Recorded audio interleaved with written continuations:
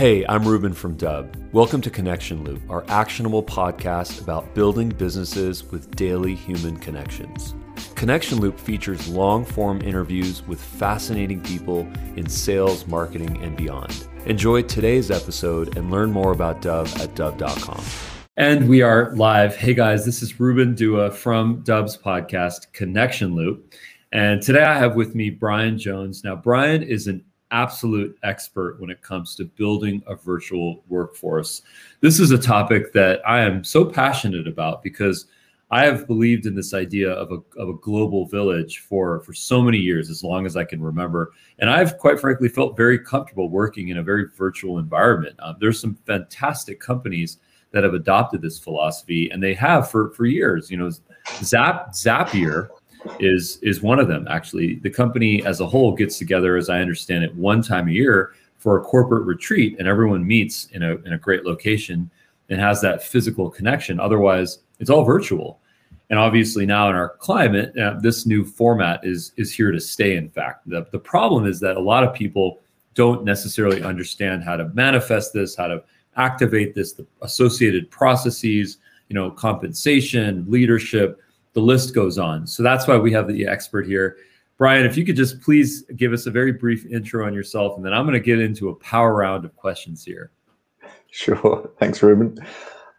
Best intro is that I was one of these entrepreneurs that was working 60, 70 hours a week, had a young child that had just been born, and I really wasn't spending any time with my wife, my child. And I thought there had to be a better way. So I read a couple of books like the E-Myth and the 4-Hour Workweek, discovered the power of virtual teams. And within 12 months, I was literally down to working only a few hours each week in a business that was far more profitable, sustainable, and I was loving my life compared to pre-working with virtual teams. So now I literally help other entrepreneurs follow in those footsteps and achieve the same success I had back then. Amazing. That is an inspiring story. What a great way to figure out a problem, which is a real problem, which is spending time with family members, and then coming up with the solution, and then providing that solution to the marketplace. How meta is that? That's so neat. So the first question that I'm going to ask you is, what are some of the tasks that a virtual staff might be able to do or not be able to do? What are the possibilities here? Literally anything that a team member currently does in the country or office that the team normally works in, they can do as a virtual team member in the Philippines, which is where our base is. There has still not been a single role that we couldn't fill for a client. You can see you're bringing up the full list there of all the tasks. So unbelievable here, 173 tasks. So this is basically everything that's going on in a business. There's social media, there's email, there's administrative tasks, there's blogging, there's customer service, there's sales, there's photo and video editing, graphic and web design. Unbelievable list here. How powerful is that? I think that when we start to think about the fact that now in our global format, now being connected in virtual mediums, Zoom calls or Slack or Microsoft Teams, what have you, the possibilities are endless, really, to connect, talented people. My next question for you is, what would you say? How would you summarize the process in managing a virtual team? The challenge, I think, or maybe the limiting belief that some people might have is that, quote unquote, I need to physically be next to some person to be able to effectively manage them. I need to be able to see what they're doing. I need to be able to communicate with them, talk to them. What are some things that we need to overcome, and what are some kind of best practices on how to, in fact, manage a virtual team? Yeah, you're right. It's a process. There's no doubt. I really believe that it starts before you even hire that first person. You really have to think about the type of person you want to work with. It's the person you would enjoy working with, so that when you're going through the interview phase to select the person, you've chosen the person you'd be willing to have over to your house for a family dinner with your family. Someone that's interesting, engaging, and then that you've got that right intuitive person on the team. Once they're on the team, the process is, you and I both love Ruben Video. So Having that person, we tell all clients for the first 3 months, there is no phone calls, there is no Slack typing unless it's just for a quick hello. Every bit of training and communication must be done by video, so you get to know one another. You can share a joke, you can just see how each other communicate and fall in love with the team member you work with. If it's not for video, it honestly doesn't work in a virtual world, especially in the first 3 months. Then after 3 months, if you really want to gain traction, efficiencies, if a business wants to scale, you have to dial back the video a little bit. Don't get rid of it, but dial it back so that you start using more audio or shorthand text messages to communicate about how a task is going or a project is going, but never lose video. That's the key. Well, I mean, you're speaking our language there, because we're such huge proponents of replacing live video conversations or calls with pre-recorded asynchronous videos. My favorite thing to say is sometimes you can share a 30-second video and save yourself from a 30-minute conference call. So I'm a huge fan of that. I think people should try it. I do it literally dozens of times a day, and I save myself an amazing amount of time. So, great point there. There is a famous quote from a gentleman by the name of Benjamin Franklin. If you fail to plan, you are planning to fail, right? And how is that relevant in this context? Well, what you mentioned is the need for process, right? And what I love about what you said is that so much, if not all, of the things that we do as a company can be systematized. They can be converted into a process. Now, of course, there's room for adoption. There's room for pivoting, changing, learning, taking data, making tweaks. There's always room for that. But for the most part, if you're not planning to create processes for everything, then what you're effectively doing is requiring constant live communication back and forth, which could be, in fact, very inefficient. What is your take on that? Well, if you want, Ruben, we can give all of your viewers and listeners access to our Teachable course with free access. And I can promise you, you have to give the email address, but we will not email anyone that puts their email address in. It will take them through the entire process that we recommend. There's about 35 steps or tutorials that we believe any new business should take in going through this onboarding of a virtual team member, and literally building how-to guides, systems for every single task that happens in a business, and then training a backup person on how to do those tasks so that the business can run autonomously. It never goes back to a manager or the boss to have to do tasks when someone's away for 2 weeks or 3 weeks that was unannounced. It was, no one was expecting them to be away. So by going through a proper onboarding process using video like we're talking about, building the systems and processes, and building a real team-based approach where when someone's away, someone else steps in, going through that Teachable course will teach everyone how to do it with a virtual team. Doesn't matter whether they're in the same country, another country. You could have a lot of workforces, especially some of our clients, they've got workforce in 10 different countries.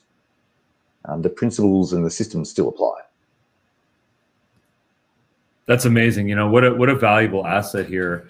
I think that everyone should check this out. So, what I'll be doing is I'll be putting a link to this in the show notes here so that folks can grab that.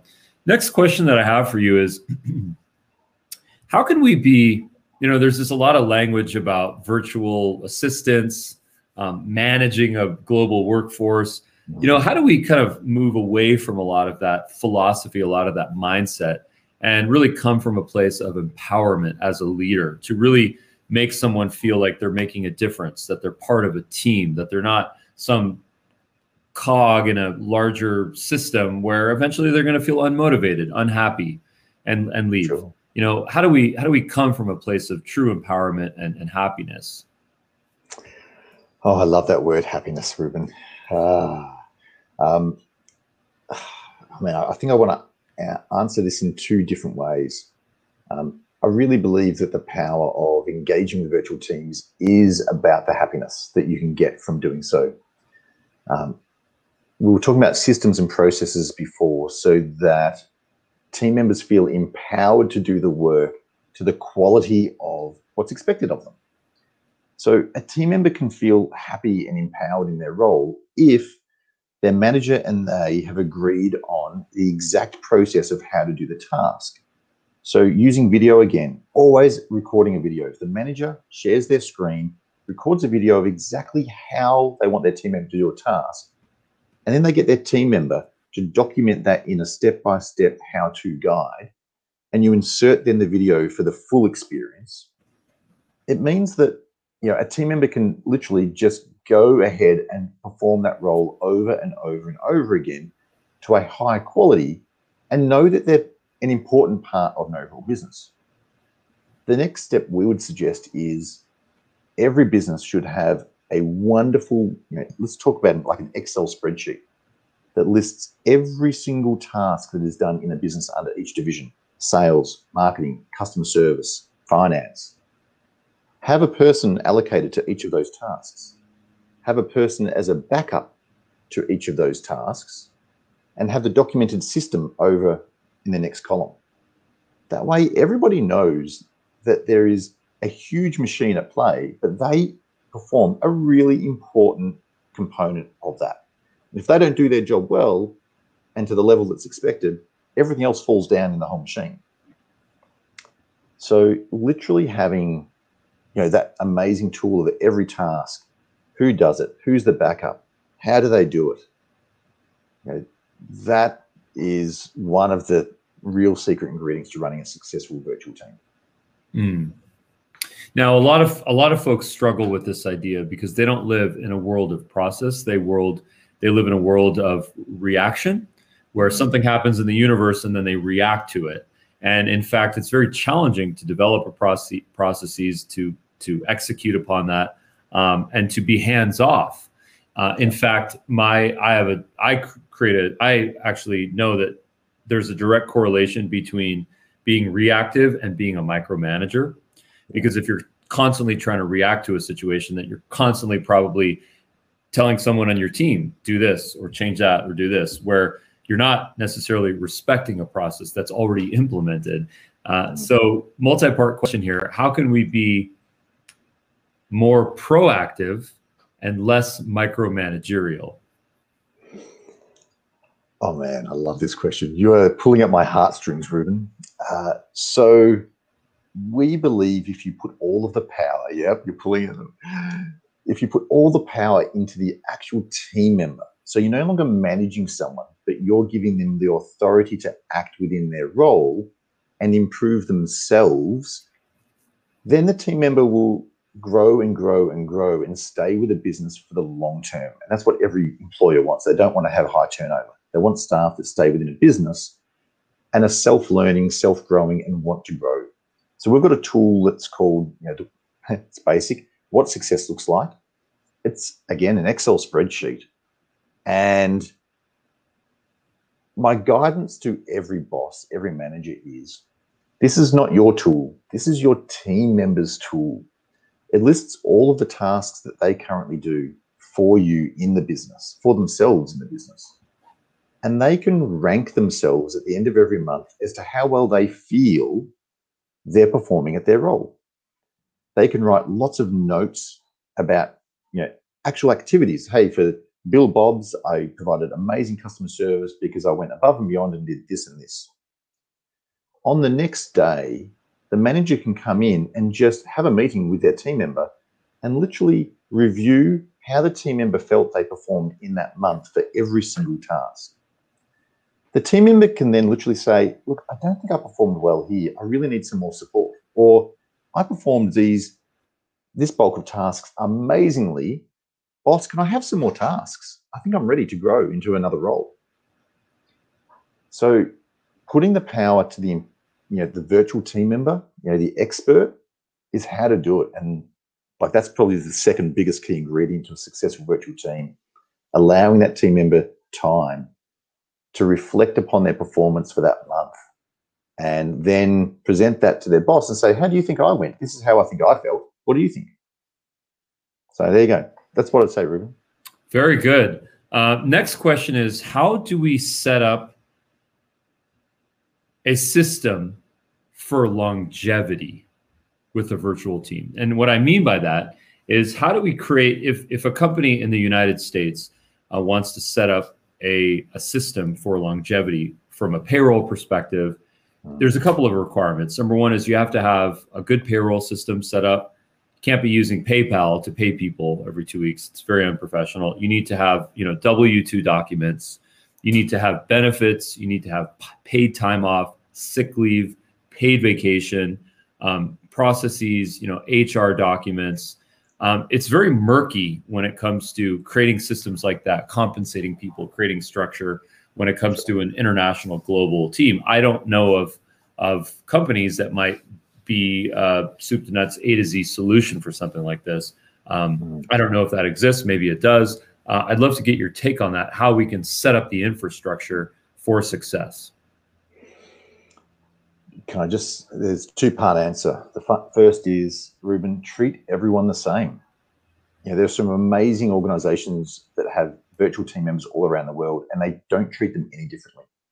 So, if you're a scaling business in California and you offer, 10 days annual leave, 5 days sick leave, then offer that to your team in the Philippines, in India, in Africa. Treat everyone exactly the same, so long as you've looked into whether that's culturally acceptable in the country that the team member's working, so long as it's more favorable to those team members. If you offer private health insurance in America, then you should offer private health insurance in the Philippines to your team. If your team in California have gym membership subsidized at 50%, do the same for all of your virtual team members. Everybody's got to be treated as an equal, so that they really know that they are valued in the organization and that they're not being hired at a lower cost and being treated in a disadvantaged way. So that'd be the first thing. The second thing I'd say is, going back to that answer I gave a little while ago about literally making it totally visible about everyone's role in the organization, who's the backup person, and telling your team you can apply for any other role when you're successful and an expert at your current role. And opening up the door to say to someone who's in a technical role, you can go to sales if you're performing your technical role well, and we all agree that a sales role would suit you. So not limiting someone and pigeonholing them to a particular role just because they're doing it well. So if you do it well, you can move on to another role, and they can see all of the roles that are being done in the organization. So that's how I do it. And then what would you recommend for software or for systems to get payroll, PTO, sick days, benefits, all of that? How can we manage that? It's a good question. My suggestion for a multinational organization is you would have to create a subsidiary entity in the country where your staff are living. That's the only way that you can give those team members the full benefits of the business wherever they are domiciled. So again, if we're using California as the example, and if we use Philippines as the other example where the virtual team members might be, registering a business in the Philippines or working with a partner that is registered as an entity means that those employees, say in the Philippines, get all of the full benefits that the US staff also get. So they'd get their super, their pension, their private health insurance, their bonuses, their protection under the legislation as being an employee. It's a big mistake I see in virtual teams, is where a business might make people contractors in virtual teams. And that person knows that they're at risk of losing their job any moment. And that makes them hard for that longevity. So if you at least partner or establish a registered entity in the country where your virtual team members are, it means that you have to set up proper payroll systems, HR systems. You have to get approval from the local government to have an office, or at least have a distributed workforce. So that would be my answer. Go with a registered business. And is that something that you assist with, or do you have a contact or a vendor that assists with that?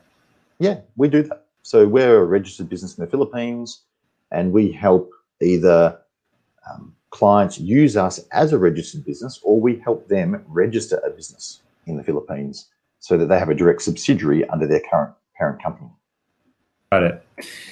Now, in the spirit of continuing the conversation on empowerment, how can we activate programs that really incentivize folks globally in our global workforce here to feel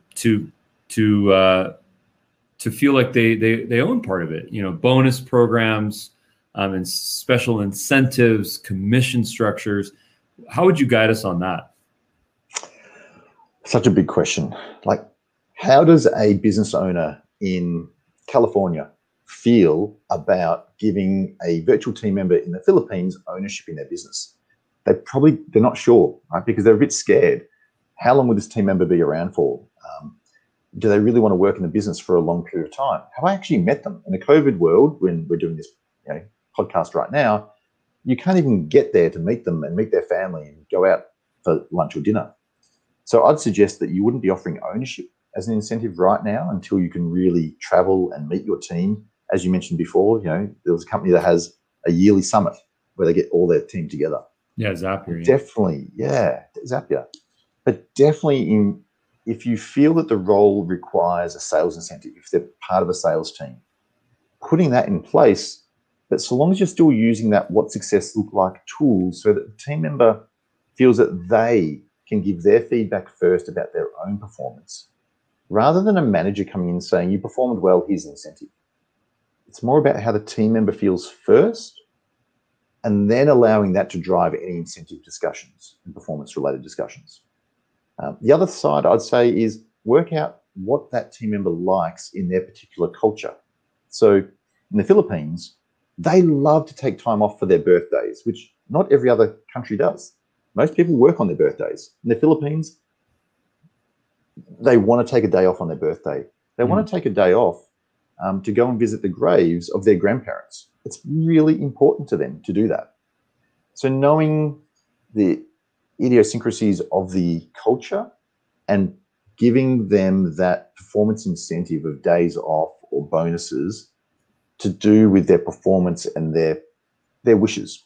That's how I'd recommend it. What amazing advice. I mean, how important is it to think about the desires, the cultural nuances of the people on our team, and to empower them and to give them that reward, that benefit of doing the things that you mentioned, enjoying their birthday, visiting the grave sites of just the deceased. I mean, that is just empathy on a massive level. I really appreciate that feedback. It's so important to not only learn what those are, but to really exercise the muscle about thinking about those things, because that can be applied to so many things. Yeah, great. Yeah. And next question is, this one you might have some fun with, at no one's expense, but what are some of the biggest mistakes that you might see that businesses make when it comes to, having a global workforce? Okay. The biggest one I see is treating people as task doers. So, throwing people tasks and saying, go do the tasks to the quality that I expect. Here's a system that I've already documented, read the system and do the task. And that's just like saying to someone who normally writes their signature in their right hand every day, and they know how to do it, to go and write their signature with their left hand. Like, they know what their signature looks like. They know how their right hand normally does it. But can you exactly replicate doing your signature with your left hand? You can't. So it's a massive mistake to say to someone, here's a great documented system, follow it, and you'll be able to do that job exactly perfectly. It doesn't work. So the biggest mistake is not seeing a leader coach their team member. Coaching meaning you give them a system, allow them an opportunity to do the task, but allow a few foot faults. Allow them to have not done it perfectly and give them some coaching as to how they can perform that task better. It normally takes a virtual team member around 4 weeks to actually perfect a task, and it could be the most simple task. And I think all virtual team members need to feel that they've got that freedom to make those early mistakes, and that leaders can be more warm in coaching. I think the second biggest mistake I see new businesses work with is that they use their own language with the virtual team member. So there might be, you might have a business that uses the odd swear word. Now, that might work well in Australia or America. It depends on who you're working with. It depends on the industry. In the Philippines and India, for example, and Sri Lanka, if you use a swear word, no matter how well you know someone, they will remember that one time you used a swear word, and they will feel like you've insulted them in some way. So knowing your audience, knowing the culture of how people work, you just have to use the right phrasing and wording. The third thing I'd say is, going back to what we said, the biggest mistake that people make is they think they're hiring a person for a role and that person will stay in that role forever, because they think the person should feel like they were hired and they shouldn't try and expand their horizons to pursue a career.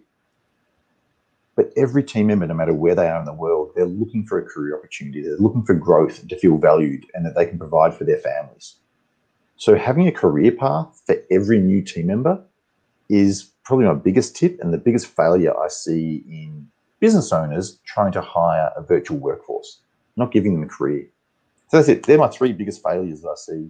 Extremely valuable. Extremely valuable, Brian. Thank you so much. Another question is, I used to travel a lot in my younger years, and I used to love people from all over the world. I love to go to different types of restaurants and meet people that come from different cultures and different backgrounds. I love to do work with people. I love to go to the airport and interact with people and just get a certain sense of diversity. It's fun for me. It's like meeting global citizens, right? Yeah. Some people who are that global citizen, who is that global citizen, they don't feel like their diversity, their exoticness, if I dare use that word, their differentness to a different group of people is an asset. They see it sometimes as a liability, right? My English is not good enough. I don't know the American culture. I don't have confidence to be able to do a sales call or account management. How do we get some folks on our virtual team to overcome that and to know that, things that are different are better, sounding different, thinking differently, and to overcome some of those confidence hurdles? How do we empower folks to do that from a leadership perspective? No worries. I'm going to try not to riff too long on this one, Ruben. It really comes down to that early first week onboarding process, making sure that the first conversation you're having with your team member is about the values of the organization, and hopefully they're documented. Having a documented values, mission, and vision statement is the best thing you can do, because somebody can really, as a new employee, read it, absorb it, and adopt the fact that their business that they now work for has a diverse workforce, that everybody is valued, and they can buy into that long-term vision. On day two, you really want that first line manager or the entrepreneur or the boss, like the CEO of the company, should be meeting with every single team member on their second day and just saying, you are valued. You're here for a reason. And you put it back to, again, the vision and the mission. And the team member can go, wow, hold on, I am important if this person's taken 15 minutes out of their day to welcome me and help me understand that I am an important part of this business. And then throughout that week, really have meeting. The third day should be talking about the culture of where that person lives and the culture of where the manager might live, so that the new team member really understands that the boss has taken time to acknowledge the different cultures, right? That they're not just having to absorb into, say, a US culture, and that they have to completely get rid of their own culture. So that first week, those first 3 meetings, critical to getting someone to feel as though they are valued and heard, and that they won't lose their own identity. Mm. So true. I always go back to one of my favorite quotes. They don't care about how much you know unless they know how much you care. And that's just a note about just general empathy, caring, compassion, knowing that we're all human beings. We all deserve respect. We all deserve to feel empowered, to be respected, to be treated with a certain set of values that are, in fact, a lot of the times, most of the times, that they should be equal among our entire organization. So I think that's such an important reminder. Thanks so much for that. And then I have a final question, cool, which is, sometimes I think and this applies to anyone and everyone really, where sometimes if we feel like we're a fish out of water, if we are working for a new company and we maybe haven't yet overcome some confidence hurdles, maybe we're living in some amount of fear, we are not able to exercise common sense, right? We're stuck. We're stuck in, what is the process? Is it documented there? If it's not, then should I do it? Should I not do it? If I don't know, should I try to make up a decision for myself? Should I ask someone? At what point can I break out and use my common sense? How can we empower people to feel, to move away from fear and go to a more kind of logical, stable place where, in fact, common sense starts to just trigger on a different level? Yeah, good question. Love that last question. It's like when a primary school kid goes to school for the first time, they often get buddied up with an older kid or a kid in their class. So they've got someone to leverage off and talk with if they feel unsure about absolutely anything at all. The same thing should be done in a virtual environment with a new team member. They need to get buddied up with someone so that that person checks in with them and says, hey, how are you going today? How are you going today? How are you going today? There's this constant feedback loop where someone can say, how are you going? And that person can then just be quiet and listen to the new team member talk about all of the things that they're uncertain about. That helps them build up that common sense because they've got someone else that's already living the values, the mission and the vision of the company that can support them to use their common sense, because there are too many unknowns when you first start in a business. And if you don't have someone to go and tap on the shoulder and say, can you just clarify this for me?